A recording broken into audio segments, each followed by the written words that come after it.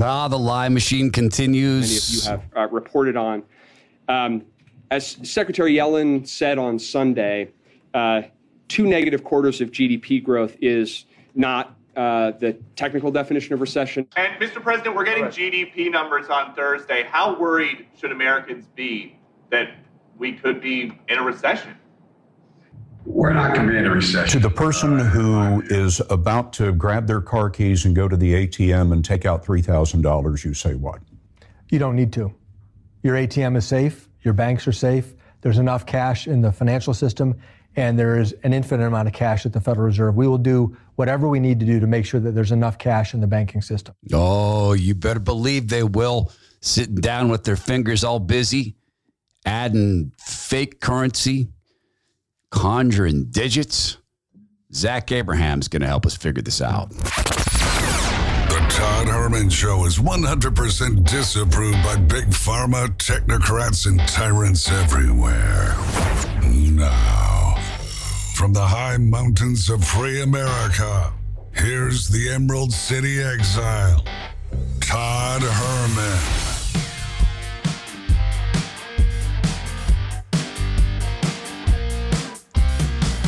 Today is the day the Lord has made, and these are the times through which God has decided we shall live. We secured for ourselves executive privilege and made ToddHermanShow.com the partner of the week. Last day, we'll be doing that for quite a while. The t-shirts are available there. Go to the ToddHermanShow.com, click on the link for the store. There is, a whole bunch of financial stuff. Federal Reserve officials increased interest rates for the first time in 2022. I want to know how this affects us and whether we are in a recession and to what degree that matters and what we should be doing with our own minds. And God tells us to not be afraid. He also tells us to be wise stewards. To help us put that together, my friend and brother, Chief Investment Officer of Bulwark Capital Management, Zach Abraham, joins us. So, man, another time grabbing you on vacation, but you never stop working. Is there any really vacation for you, Zach? No, not really. I mean, you get used to it.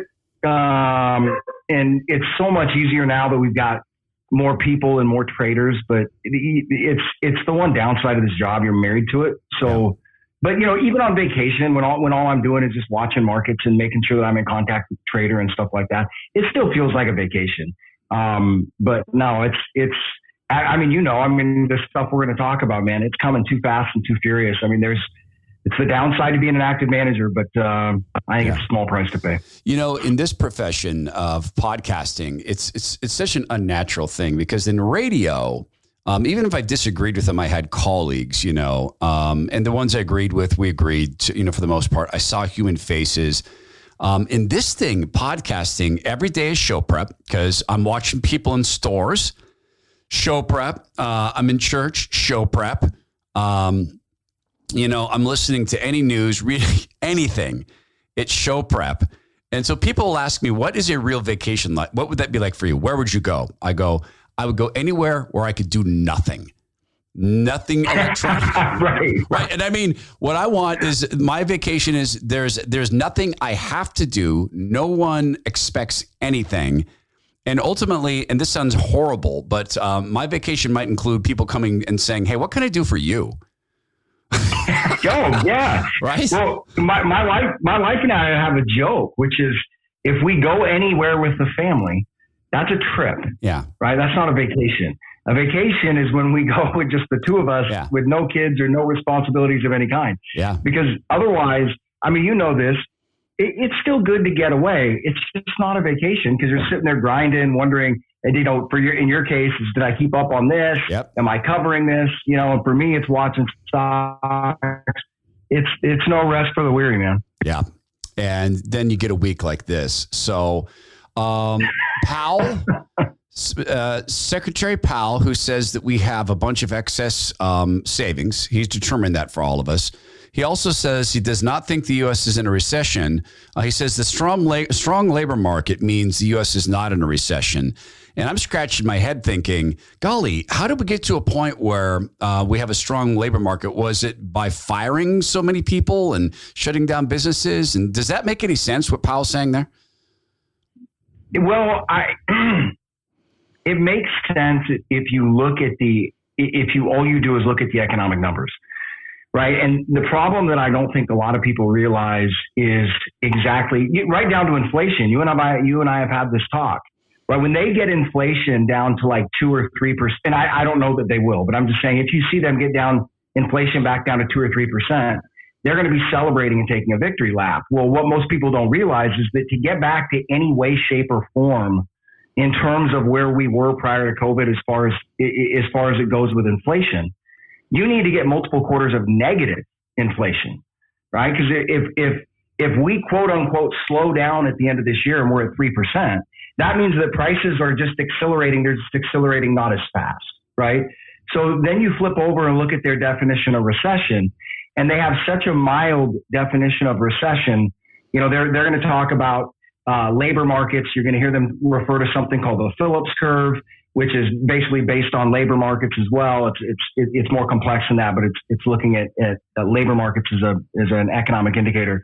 And so, yeah, you might see net new jobs, but like you explained, right, where are we coming from? You know, why are there these net new jobs, right? We're replacing jobs. We're not making new ones. And then if you look at the way, the other thing people don't realize is if you had a steady labor market, meaning you didn't add a job and you didn't lose any jobs, and you did that for long enough, just static, no new jobs, no new, right, just net zero on either side, eventually the unemployment rate would go to zero. The way that they figure it, even though you have no new net jobs, right? So it's bottom line is this: the textbook definition of a recession has always been 2 consecutive quarters of negative growth.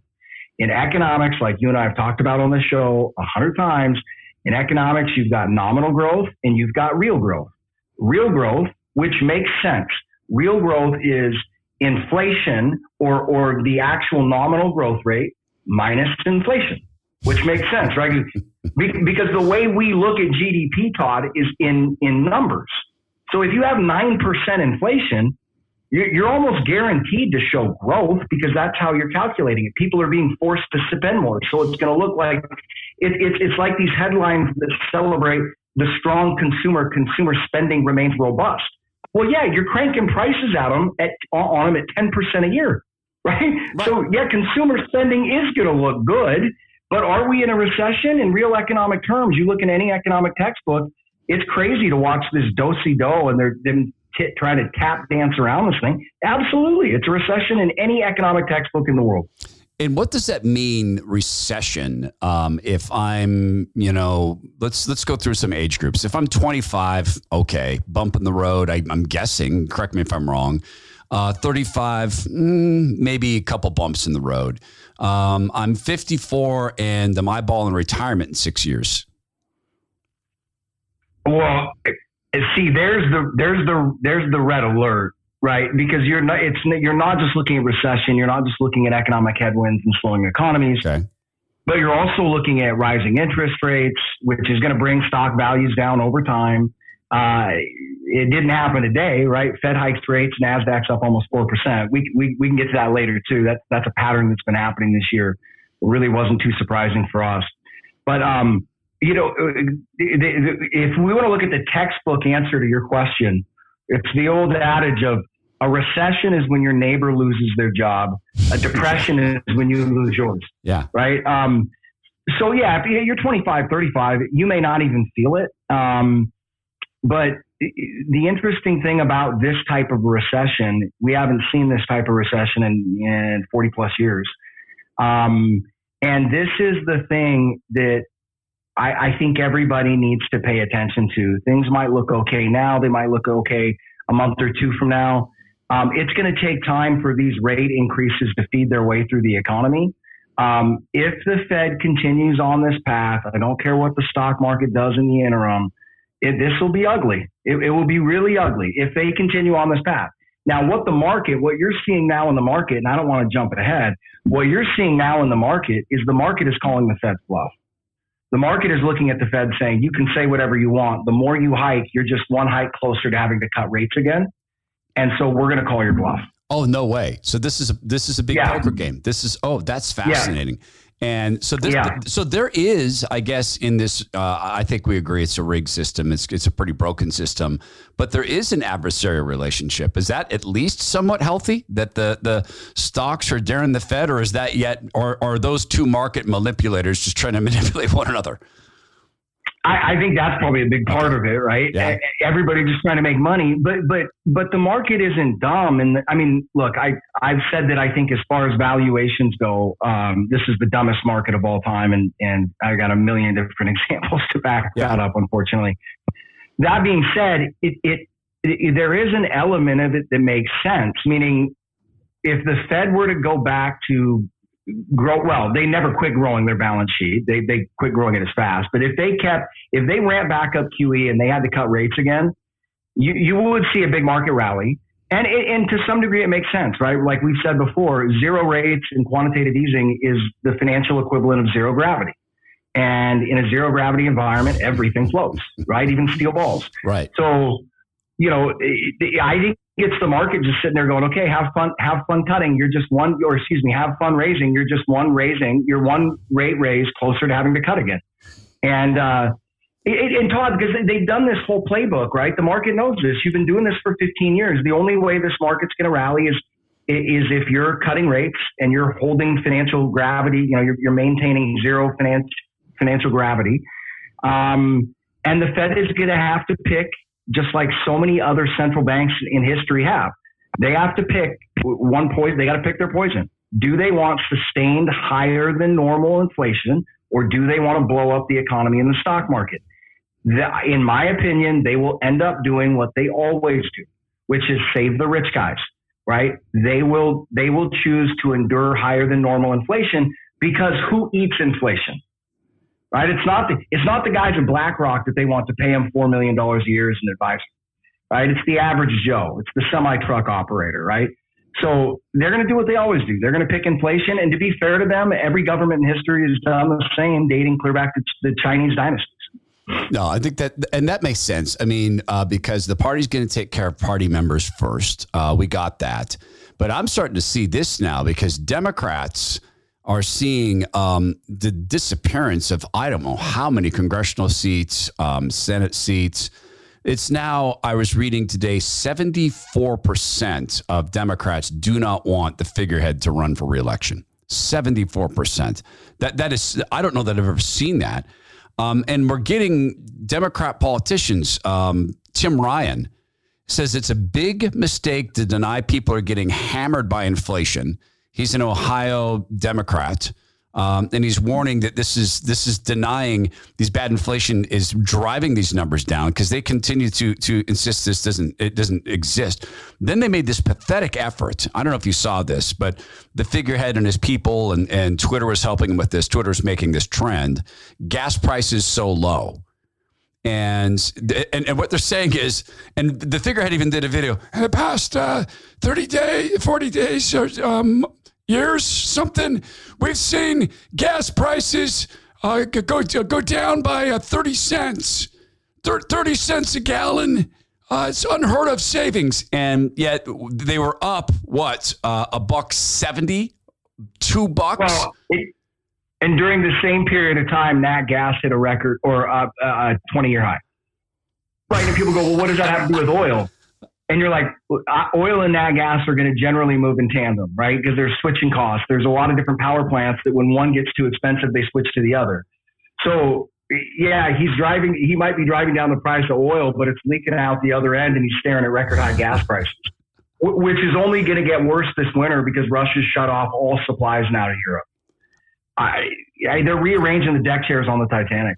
The World Economic Forum warned the summer before, about a long, dark winter. They've been saying long, dark winter for 2 cycles. And now with Russia pulling this move, and then this, I don't know if you saw this. I would assume you did, although you are on vacation.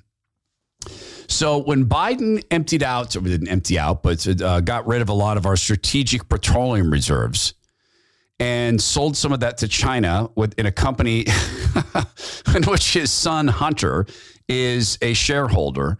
That was a bunch of our petroleum gone. So they're looking to replace that, Zach. And the figureheads people are cutting a deal. It was 2 years ago that Democrats were furious when Trump wanted to restock the strategic petroleum reserves. Trump was looking to spend $18.84 a barrel. It is right now, the big offer that Biden has made is $90 a barrel. So how do you even explain this to people? I mean, I get the spread. It's, hey, we're going to pay $68 more than a couple years ago per barrel. But what does that even mean for the economy? $90 a barrel, if that's where it is for the strategic petroleum reserves. Well, and that's one of the interesting things that we said about the SPR, the Strategic Petroleum Reserve, meaning that this has been the most aggressive rundown of the Strategic Petroleum Reserve of all time, and you're still staring at 97, 98 crude, right? And they also coordinated that with other countries around the world releasing their Strategic Petroleum Reserves too. So you have this false inventory, right, on the market that's completely unsustainable. And one of the things, now they have flexibility in how they do this. I want to say that the United States rules is something like 5 years. So they've got 5 years to replace those reserves. But herein lies the problem. Every country, especially with ramping geopolitical tensions and risks, which I think we all know are happening around the world, right? Yep. Russia, Ukraine, China, pick your poison. You pull out a map and just point somewhere on the world, and chances are there's geopolitical strife there. Right. So you have, in this environment, you don't have a choice. You've got to build back up your SPR, right? You have to. It's a matter of national security. So the very thing that alleviates pressure, at some point, they got to restock that. And then, like I said, they have more time as it relates to the rules to build up their Strategic Petroleum Reserve. But I don't think that the time really is applicable in this situation, because the geopolitical landscape is going to mandate that they don't use all the time that they have available to them, right? They gotta rebuild those reserves faster. And what's interesting is that rebuilding of the reserves is going to come on right at the time China's stimulus starts hitting the market. Because that's the other thing I don't think you've had this surge in oil prices with a big portion of the second largest economy in the world shut down, right? China. And they're coming back online because I think Xi's really feeling the pressure due to what's going on domestically. And he realizes he's got to come out there and ramp that sucker again.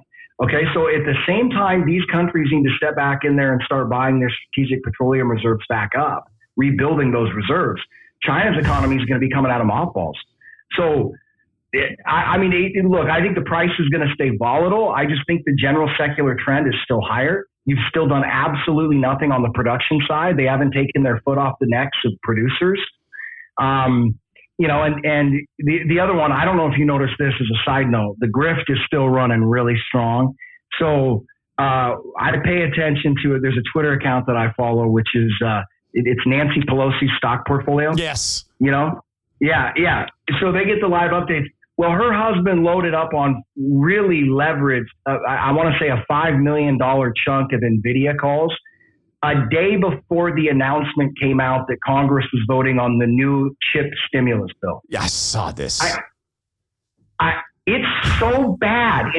And people don't even realize, literally, if I did something like that, I would be in jail. Absolutely.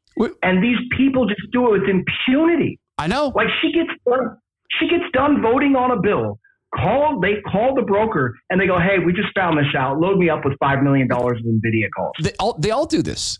I've told too many times, so I won't do it again. My Barney Frank insider trading story, I told it a couple of weeks ago.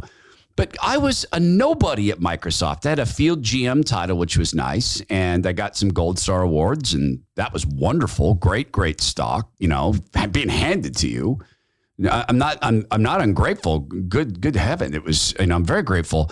But as a middling, I used to get notes. You are under notice of a deal you're involved in. It could have this effect of our stock price. You're frozen. And I'm not, anywhere near the top. Those guys had to sell in rhythm. The guys who are on the top, they had to sell. They had to, give advance warning. They had to go to the company. Hey, I intend to sell, unload some blocks. They had to make that okay. But if I was involved, and there were a couple of deals I was involved in that were big enough that I got to know, it's okay, because this deal pens, you cannot buy or sell. Yeah, you're frozen. And for like a quarter. Yeah. Yeah. And they couldn't stop us from buying like Amazon or Google or stuff when we knew something like that was going on, because we could do that in our personal accounts. And there were no rules against that. But with our stock, you'd be in such trouble. We knew about companies that we were acquiring and, that were public companies. And we knew the deal was going to close. We knew what the stock price was. But if we did anything like that, not only would we be in trouble with the SEC, our contract with Microsoft, they'd own us. I mean, they could claw back any stock they'd ever given you, probably salary too. Yeah. It's even worse than that. Todd. So we had a client of ours come on that had worked at Amazon, and he still works there actually. And he had a big old chunk of Amazon stock that he built up over the years. And so what we were going to do, this is about a year ago, he became a client. We were concerned about the market at that point, especially tech. And so what we were going to do is we were going to buy a hedge position. We were going to buy puts against his Amazon stock in the accounts he had with us. Yeah. Now his Amazon stock is still at work, right? Yeah. We were going to buy puts that basically no matter what happened to Amazon stock, he couldn't lose more than 10%. Okay. So I want you to tell us how that worked out for him in comparison to Nancy Pelosi here in a second, Zach, because this is us. I've been talking about the kiddie table at Thanksgiving versus the adult table. And just another way to put this, right? It is absolutely the laws are for the little people. It's suggestions for the big people. Zach Abraham's with us, Bulwark Capital Management, knowyourriskradio.com. Yeah, I pulled rank, I guess, as the guy who gets to talk into this mic. I pulled rank on behalf of Dave and Julie and Michelle and Jerry and the team that helps put this together. And I should probably add Paul to that and Randy. And, it seems like a one-person affair in terms of content creation. And until I have Zach on during the week, it is. But we have taken the ToddHermanShow.com and made it the partner of the week. That's where the T-shirts are at. It says on the front, the only knee we take is to the Lord. There's two separate versions of the shirts. One of them has the lion of Judah. Both of them have the Lion of Judah. One has the lion and the cross of Christ, so that the at least the image of Jesus Christ is there. And on the back, it says the ToddHermanShow.com. So first comment I got from someone who wore this out in public, from Tim. Hey, Todd, I'm one of the people who bought your shirts at the Bothell event. I've worn it in public about 10 times. 3 out of 10 times I've been asked about the lion and the quote. I live in lawless Seattle, and it's actually offered me the opportunity to meet people in my neighborhood who are believers in Christ. I never would have met them without this T-shirt. Now I've invited one of them to my church. I've told all 3 of them they have to listen to your show. The other people were liberals and were very, very upset at the shirt when I explained what it meant. So I didn't bother showing them the back of your shirt, frankly, because they didn't want to turn my back on them. Tim and Bothell love the show. It's the ToddHermanShow.com. Just click on the store link. And we won't be making this announcement next week. In Bothell, we sold 1,000 of these in one night. It's a lot for us. And it's a great way to start a conversation and to honor God. And it does help promote the podcast, does help the team out here. The ToddHermanShow.com. Hit us up on the store link. Zach Abraham's with us, just telling us a story. No, it's a podcast. You can rewind if you missed it. But an Amazon employee, bunch of stock built up over the years, and Bulwark was just going to hedge for him. Okay, if maybe a bad thing happens at the Amazon stock, let's protect you against that. And how'd that work out for him? Well, we weren't able to do it. So we couldn't even buy puts on the own stock that he owns. We couldn't hedge it. He couldn't get it through HR. And then you sit there and watch Pelosi coming out of a closed meeting, right, on the Hill, and immediately within hours, a purchase of $5 million of NVIDIA calls goes out. It's there for everybody to see, and nobody has any problem with it. It's just unbelievable. Yeah, and insider trading, that's the stuff where they put you in handcuffs. I mean, the SEC can come to your house and bring the ATF or whoever the enforcement arm is. I think the SEC has their own guns. Everyone does. Social Security Administration has you speak of puts, they put out an order for like tens of millions of rounds of ammo. So certainly the SEC, that's comforting, isn't it? Because, yeah, they're going to need that. Social Security? Yeah, well, I think what they're trying to do is make sure that anytime they want to, they could call those rounds due and then lock up ammo production if they wanted to do that. But that's the stuff. They can put you in the hand bracelets, right, for the insider trading. Yeah, I mean, remember the Martha Stewart? The first stock the first stock I ever shorted, and it was probably not a good thing because I think I would make like 40 or 50% in a single day, and I thought I was a lot smarter than I was. But the first stock I ever shorted was Martha Stewart Living, and she did this for, at the time she was worth $1.5 billion. It was a $60,000 trade, right? A $60,000 trade. She spent 6-8 months in prison with her own something money, like that. Yeah, and her own money. With her own money, right? And her own access and her company. And she, in this case, it's our money. We pay Pelosi. That's our information. Those are our laws. Those are our books. And that's stealing is what she's doing by giving her husband that information. And what I love is every time they just say they're savvy traders, like not to go way back in history, but everyone likes to go bag on William Jefferson, Blythe Clinton III. But I remember when Hillary was turning around and making, she's so good at picking futures, Zach. She was coming out like 1,000% returns on like cattle futures and pork bellies. And dang, that's some wily betting. I mean, she's got to be the smartest one on earth. Either that or she got the crop report from Mr. Beeks. Right. She got the crop report. No, the story of Hillary's trading on cattle futures is fantastic too, because if you go back and look at it, and I had a buddy that looked into this, I can't remember the particulars of it, but because she did it with leverage. I mean, she was using futures, right? Just straight juice, like options on steroids is probably the best way to describe it. Yeah. And she made, like you said, I want to say something like 1,500% in 6 months into her first foray into cattle futures trading. And you just, and I mean, you're going in, I mean, you're on the COMEX. I mean, that is the most, I mean, that is ground zero of the most brutal traders. I mean, those are the scalpers, and to think that you wade in there with no expertise and knock out $550,000 in 6 months in your first foray into cattle futures trading. I mean, come on. Well, I asked, and he's passed on, Tom Foley. Now we're going back in history. I asked one of his people because they kept trying to send people on the radar to defeat me, and it never worked. And I asked this guy, and it couldn't because Tom Foley was dirty. I asked him, hey, how come Speaker Foley gets into like 35 IPOs per year? Those are hard to get into. How does he do that? Well, Speaker Foley and his wife are savvy investors. Right. That's savvy, but you're talking about getting in at penny stocks. I mean, he's getting founder shares of companies. He's getting in prior to the IPO, just before the IPO. So he's buying, $1,000 in stock is $1 million in stock all of a sudden. So how's he doing that? And well, like I said, Speaker Foley's a savvy trader. And I remember on the show, I said, let me ask you a question. Honestly, do you think anyone believes you?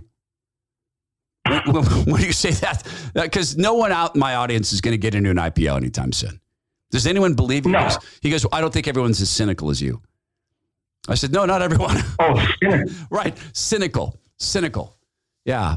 There's this in our, the rest of our financial news. Well, not the rest of it, because there's a lot of it. Speaking of the grift is on. You and I talked about free college last week and the fact that their endowments could pay for this. And they're basically, hey, go out and I was thinking about this. They should just go park it in an annuity. So have Harvard take $50 billion, put it in an annuity. All right. So what are we getting per year? Oh, $5 billion. All right. So we'll take our $5 billion per year, put some people through school. And now we've got the figurehead in the week where the Fed has bumped up interest rates. I think now it's the fourth time that they've done this recently. You'll correct me if I'm wrong. The figurehead's people have him announcing another $10,000 in loan forgiveness and a longer months-long pause on collecting the student loan repayments and giving it 10 grand away. Remind us again how free money helps lower interest rates. Again, how does that? Yeah, right. So once again, you've got this scenario where you're still stepping on the production. You're not doing anything to address the underlying issues, and you're subsidizing demand, right? I mean, that's what you're doing. And, you had to see this coming though. I was looking at the inflation in the first 6 months of this year. We talked about it on our show a bunch where I said, look, you're going to get a payoff of student loans. This is the time for bread and circuses. These guys are going to cut whatever checks they think they've got to cut to make themselves competitive in the midterms. And you and I both know, when politicians are behind the eight ball, what are they going to do? They're going to bribe. They're going to start throwing the free money around. They're going to make it rain. And, here we go. And that's the issue. But why are all the student loans there? It's because of the excess cost, the overrun cost of college. It's gotten ridiculous. Well, if you start paying off student loan debt, that is stimulative to the cost of college, right? That is another form of financial aid that takes the pressure off colleges, and it's just this whole thing is madness. I mean, go look at what happened to the private. Remember was it 94 where Hillary's law that she passed, where she didn't pass it, she was pushing it, but she got together with the student loan companies and said that, okay, student loans are the only type of debt that can't be forgiven in bankruptcy proceedings, right? Right. Well, what's happened to the price? And the argument at the time is this will make college more affordable because more money will come into the space. Well, when more liquidity flows into any space, prices go up, right? It's supply and demand. Right. So, I mean, and why did she do that? Oh, weird. So there were some people on the Navient board who was one of the biggest education lenders who happened to be one of the big donors to her party. So what is it? Let me say it this way. This is a really crude, awful, horrible, disgusting, maybe sinful, I hope not, way to say it. We had an old German Shepherd dog that got on in years, Zach. She was really heavy. We loved her dearly. And she would be asleep because she was old and decrepit, and she would snore. And for fun, we would put a bowl of ice cream or some cheese next to her. And while she was snoring, she would eat like asleep. But she was such a hog for food that, and she'd eat the food or the ice cream and she'd never wake up. And she'd go back to sleep. And that's sort of how I feel about, and this is such a terrible thing to say, but the figurehead, it's time to do the grift. Because it's almost instinctual. Like he's waking up, poll numbers are bad, do the grift. It's a free college. Gas rates have gone down. And I do know he has politicians' muscle memory, that's really the only time. But that stuff's going away too. I don't know if you've seen this making the rounds. But his teleprompter speech, it's like a 40-second long speech. There are 7 cuts in the speech in like 40 seconds. 7 times they had to say, okay, Joe, let's try that again. Yeah, no, it's horribly, horribly sad. How bad was that what I just said about the figurehead? Yeah, I mean, again, I don't think it's sinful to say the king is wearing no clothes. How did they determine that, Todd? Did somebody do like some forensic look at the tape they found, or you could just... They didn't even try to hide it. They didn't try to hide it. No, it's so obvious. So, okay. He speaks for like 4 seconds and then they cut. And then, I mean, and they try to make it smooth, but they're not trying to hide it. There's like a transition. And then there's another one. There's a side-by-side where the figurehead has his eyes kind of Clint Eastwood. You can't be pro. Oh, no. Then in his closed eyes, he's saying, we know American people are hurting the gas prices and they've dropped 30 cents. And he's got his closed eyes. Then when he's talking about Trump, his eyes, they're like a different shape. They go from like really closed eyes to someone slammed basketballs into his head. You can't be pro-insurrection and pro-democracy. And it's side by side, and they released it in like minutes each other, his skin tone. And it's probably lighting on all this, or I don't know, but it's so utterly bizarre. People are losing confidence. And when we continue, let's talk about the effect now. 4 bumps. Is that right? Is it 4 bumps up in the interest rate? Yeah. All right. So, yeah, you're at 2 to 2.25 is the official rate right now. So let's talk about homeowners, home buyers. Let's talk about people in life stage planning, switches of life stage, moving, putting kids into college, young people into college. Let's talk about that. I do want to address also how to launder money as a drug dealer. Oh, sorry. No, that's next week. That's next week because you live in a state where there's lots of drug dealers. Talking to Zach Abraham. He's the Chief Investment Officer, Bulwark Capital Management. And if you like a guy who will call it straight like this, then you can just get in touch with him. His firm focuses on risk management. And I mean, he might describe it differently. I describe the sweet spot as 5 to 10 years from retirement. And they're so focused on risk management. And look, I sometimes think people hear that and they go, okay, so what, not topside? Yes, of course. They want us to see growths in our portfolio. But, a 10% growth is fantastic per year until you take a 50% hit the year before you retire. Then it ain't good. So that's why there's this risk management focus. Incidentally, we talk about this sometimes. Zach's wife is the chief, she's the chief operating officer. Zach is the chief investment officer. And Zach told me last week, I didn't know this, about 95% of his net worth is tied up into this firm. Why does that matter? Well, I'll tell you this.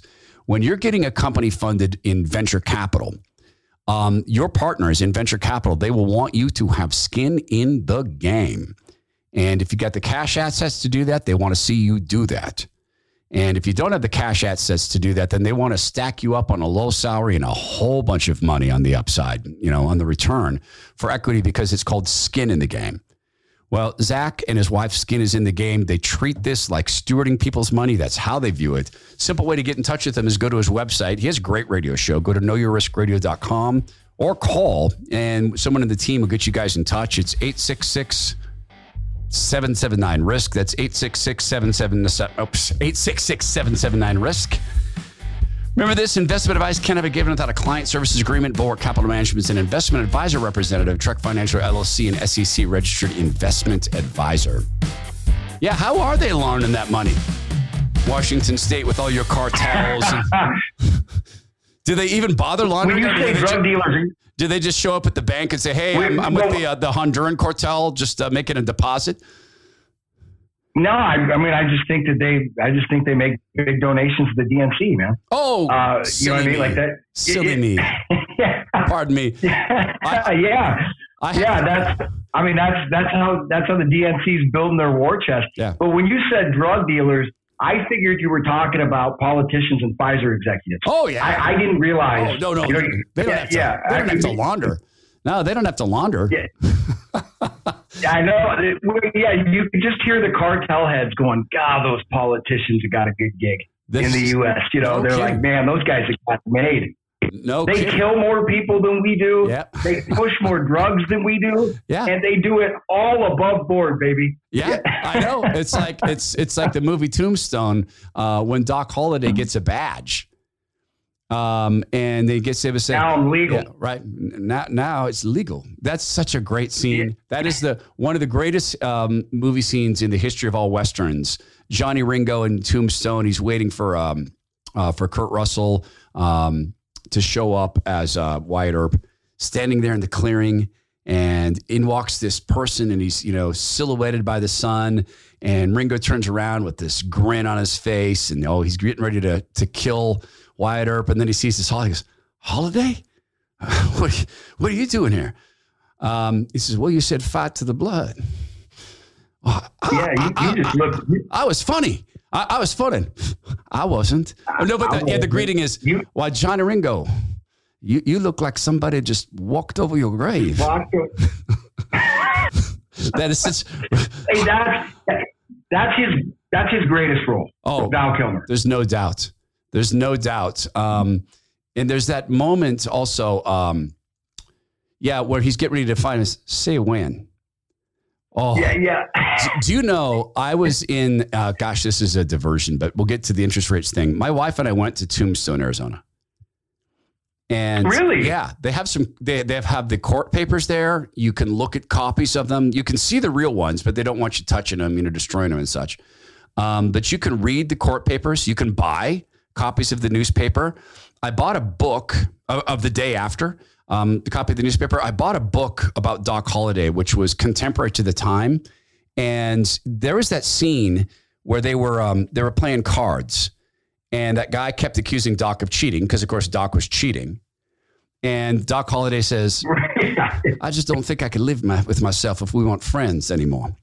Here, I'll put my guns down. Now we can be friends. And the guy tries to come at him with a knife, and Doc guts him.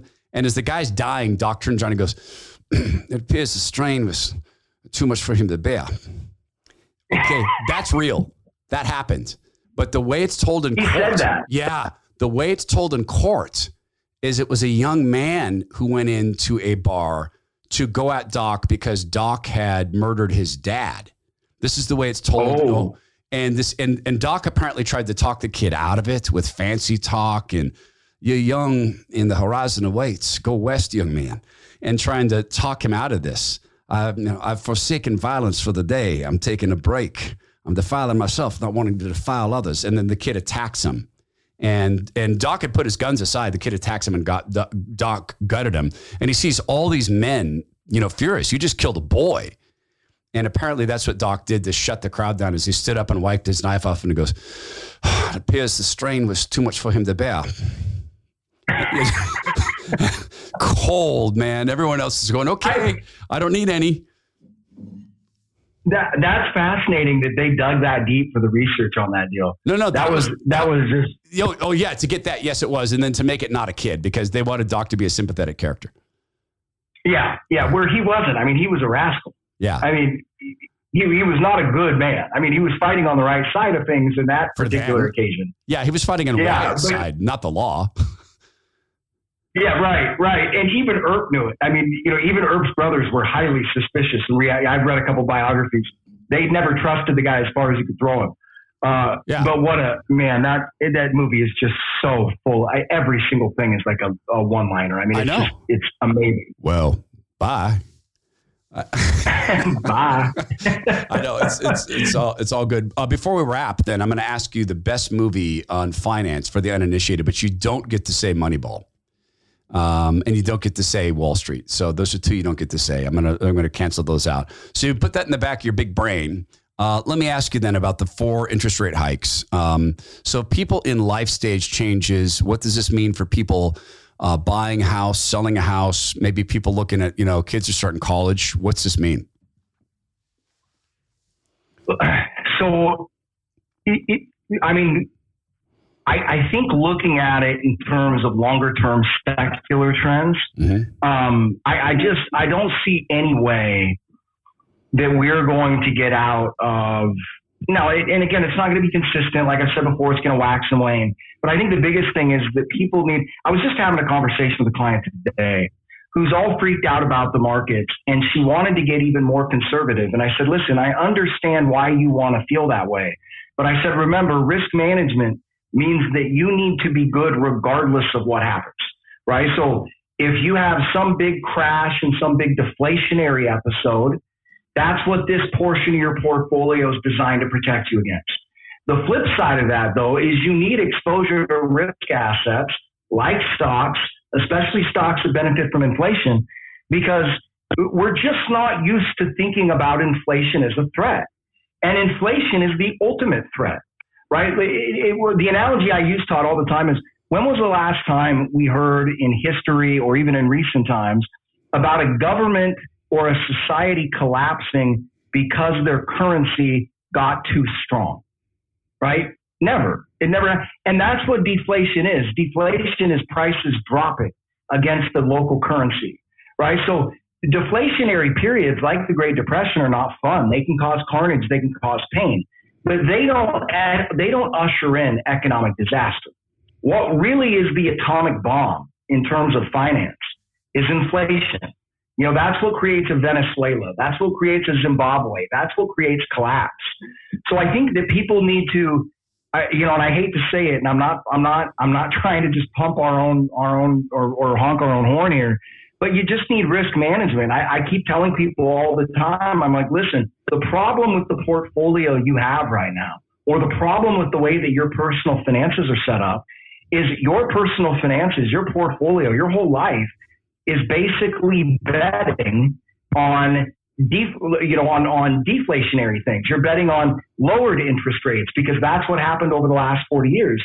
And that's why you're getting killed this year, right? Because your whole portfolio is geared for a zero interest rate or low interest rate, low growth environment. And people really need to grasp that you can lose a ton of money by not having enough exposure to risk assets. Now, they better be the right ones, especially in an economy like this. But again, it's that whole idea of not trying to be perfect, right? What are we trying to do? We're trying to finance the rest of your life. And you said something earlier that I think is really huge.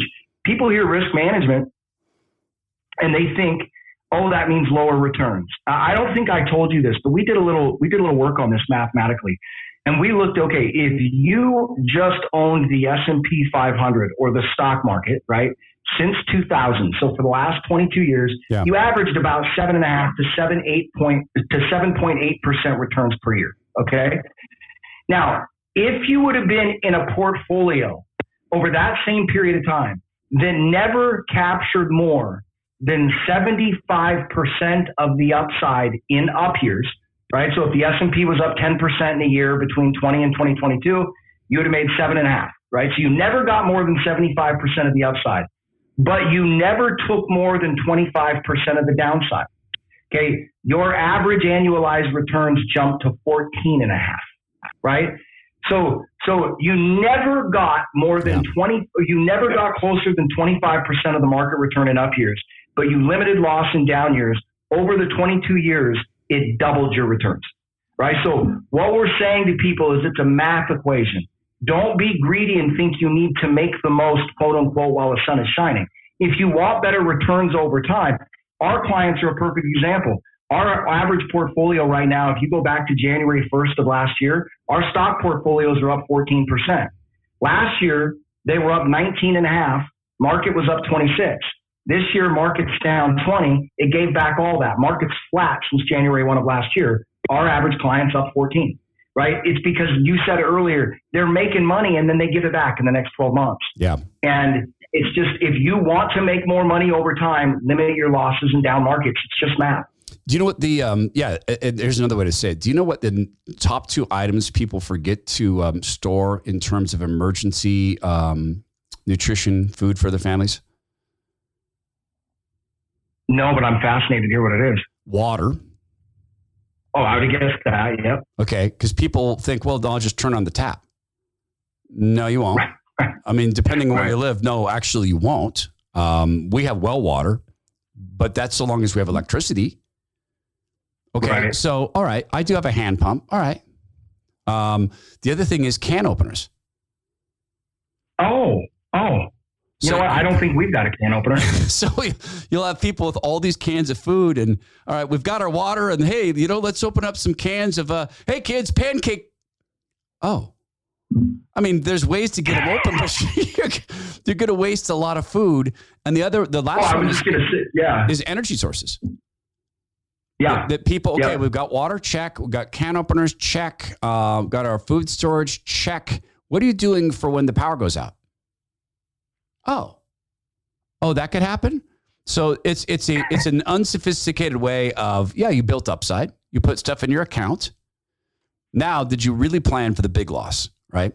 So let me ask you the question then. I asked you and teased earlier, we were talking, we got grooving about Tombstone. What is the best financial movie, but you don't get to say Wall Street or Moneyball? Okay. Now, I think both these movies are highly realistic. They're extremely good. Yeah. And I think the reason they're important is because they give you insight into the way these guys think. They're really accurate. Okay, but you can't say those two. But you don't get to say those two. Oh, I can't say those two? No. Okay. No. I'm not saying these two. I'm saying the two that I'm gonna bring up here. Okay.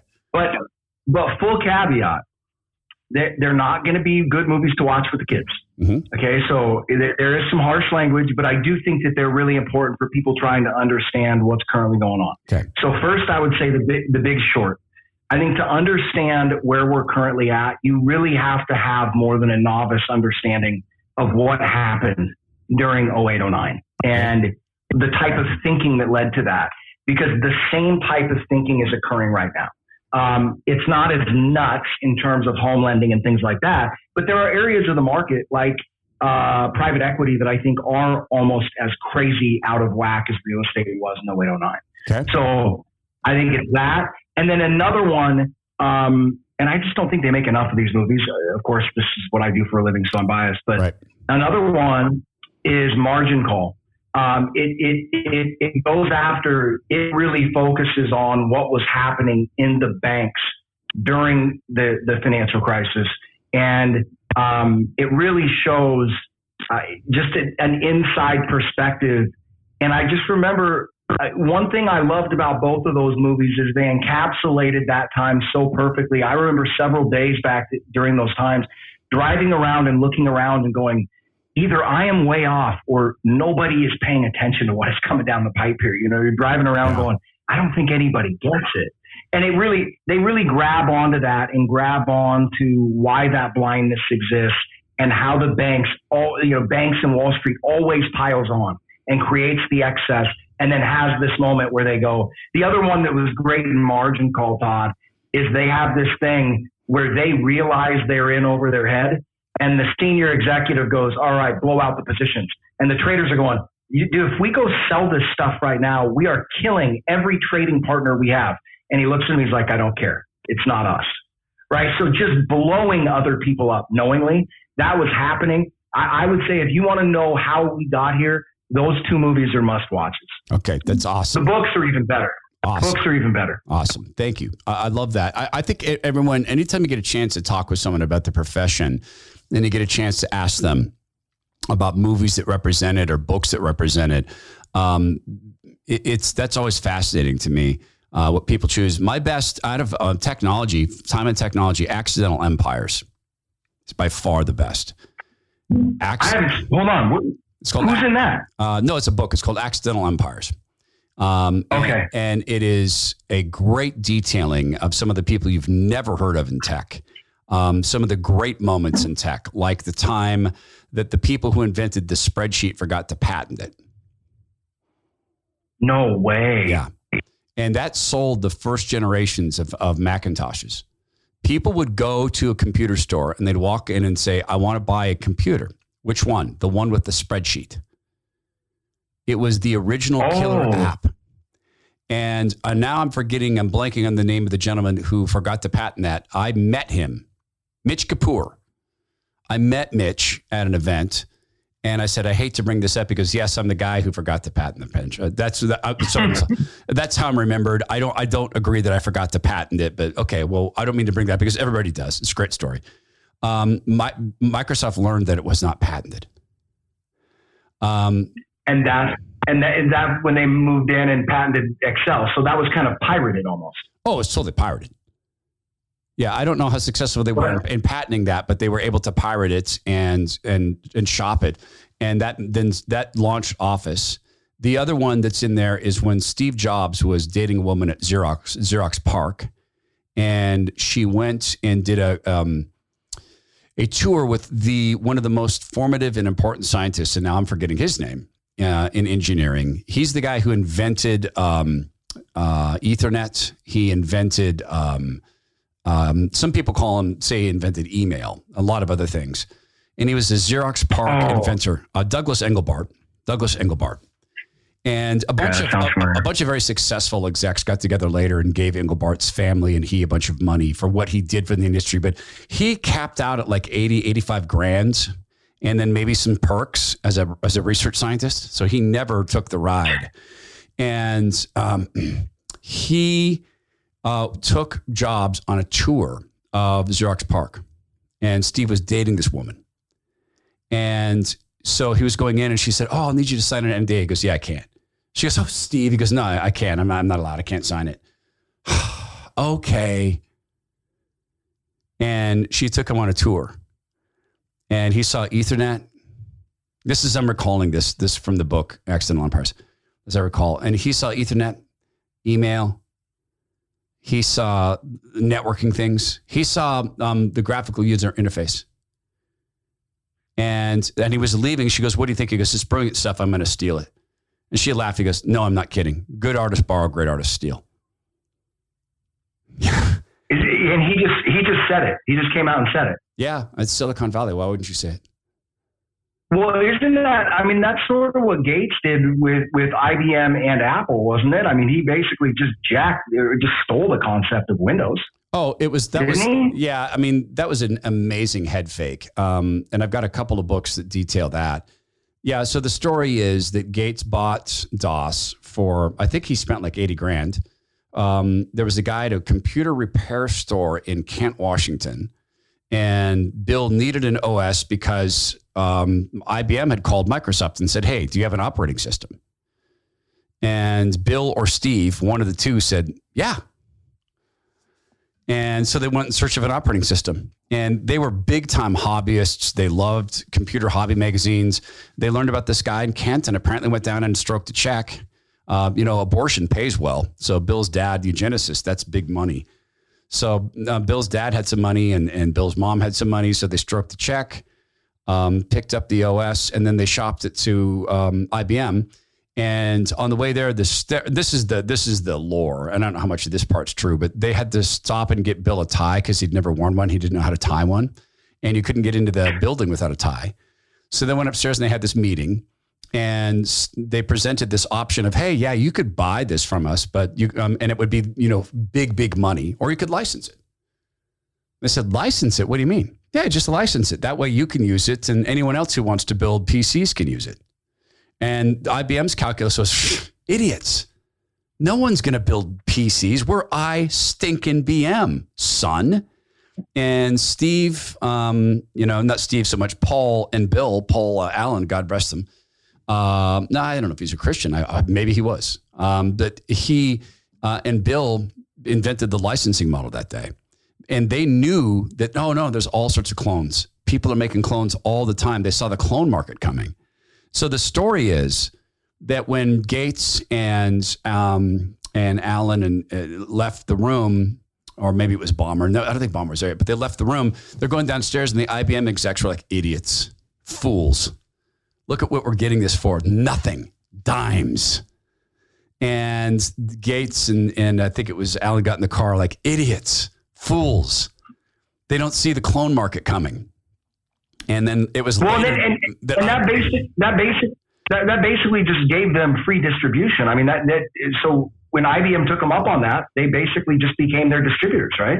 Right. And now, okay, so our operating system is out here on all these machines, but you're probably going to want other computer systems, other software in there, right? You probably don't have time to build it when there's thousands and thousands of hobbyists. And then they started to push the clone market.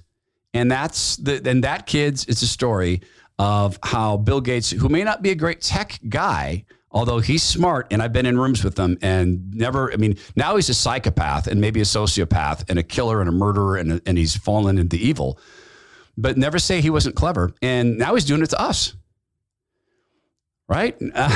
Now he's doing it to, why sell when you can force? Hey, he's doing it in places. I told you the story about how we were on vacation down in St. John's, the island in the Bahamas, and I'm sitting there talking to a cabbie, and I go, how have things been around here? And he goes, "Brutal. We just opened up like a month ago." And I go, "You guys shut down the island?" And the reason it was interesting to me is because their economy relies on what, 95, 96% tourism. Yeah. So to shut down tourism, you're like, how do you afford that? And he goes, "They never really explained it to us." But he goes, "Bill Gates came in his mega yacht with 2 other yachts trailing him. He was here for a week. After he left, he met with all the, the people that run the island and everything. And he goes, within a week after he left, we were locked down." So this guy was telling, I didn't bring up Gates or anything. Yeah. The cab driver in St. John's was telling me Gates came in his mega yacht, left a week later. Within a week after he left, we were locked down. Well, crazy. Funny things money could buy, right? Zach Abraham's been with us, Bulwark Capital Management, Chief Investment Officer there. I'll pray for God's good guidance for you, armor of God. Thank you for viewing this all as stewardship, Zach. You bet. Thank you so much, man. I'll keep praying for your guys' continued success as well, and just cheering you on, man. I love seeing it. Love seeing it work, and love seeing the second act here. Right. Appreciate it. This is the Todd Herman Show. Please go be well, be strong, be kind. And remember, we really didn't make that on our own. We rearranged God's molecules, move his stuff around. It's all his. Praise God.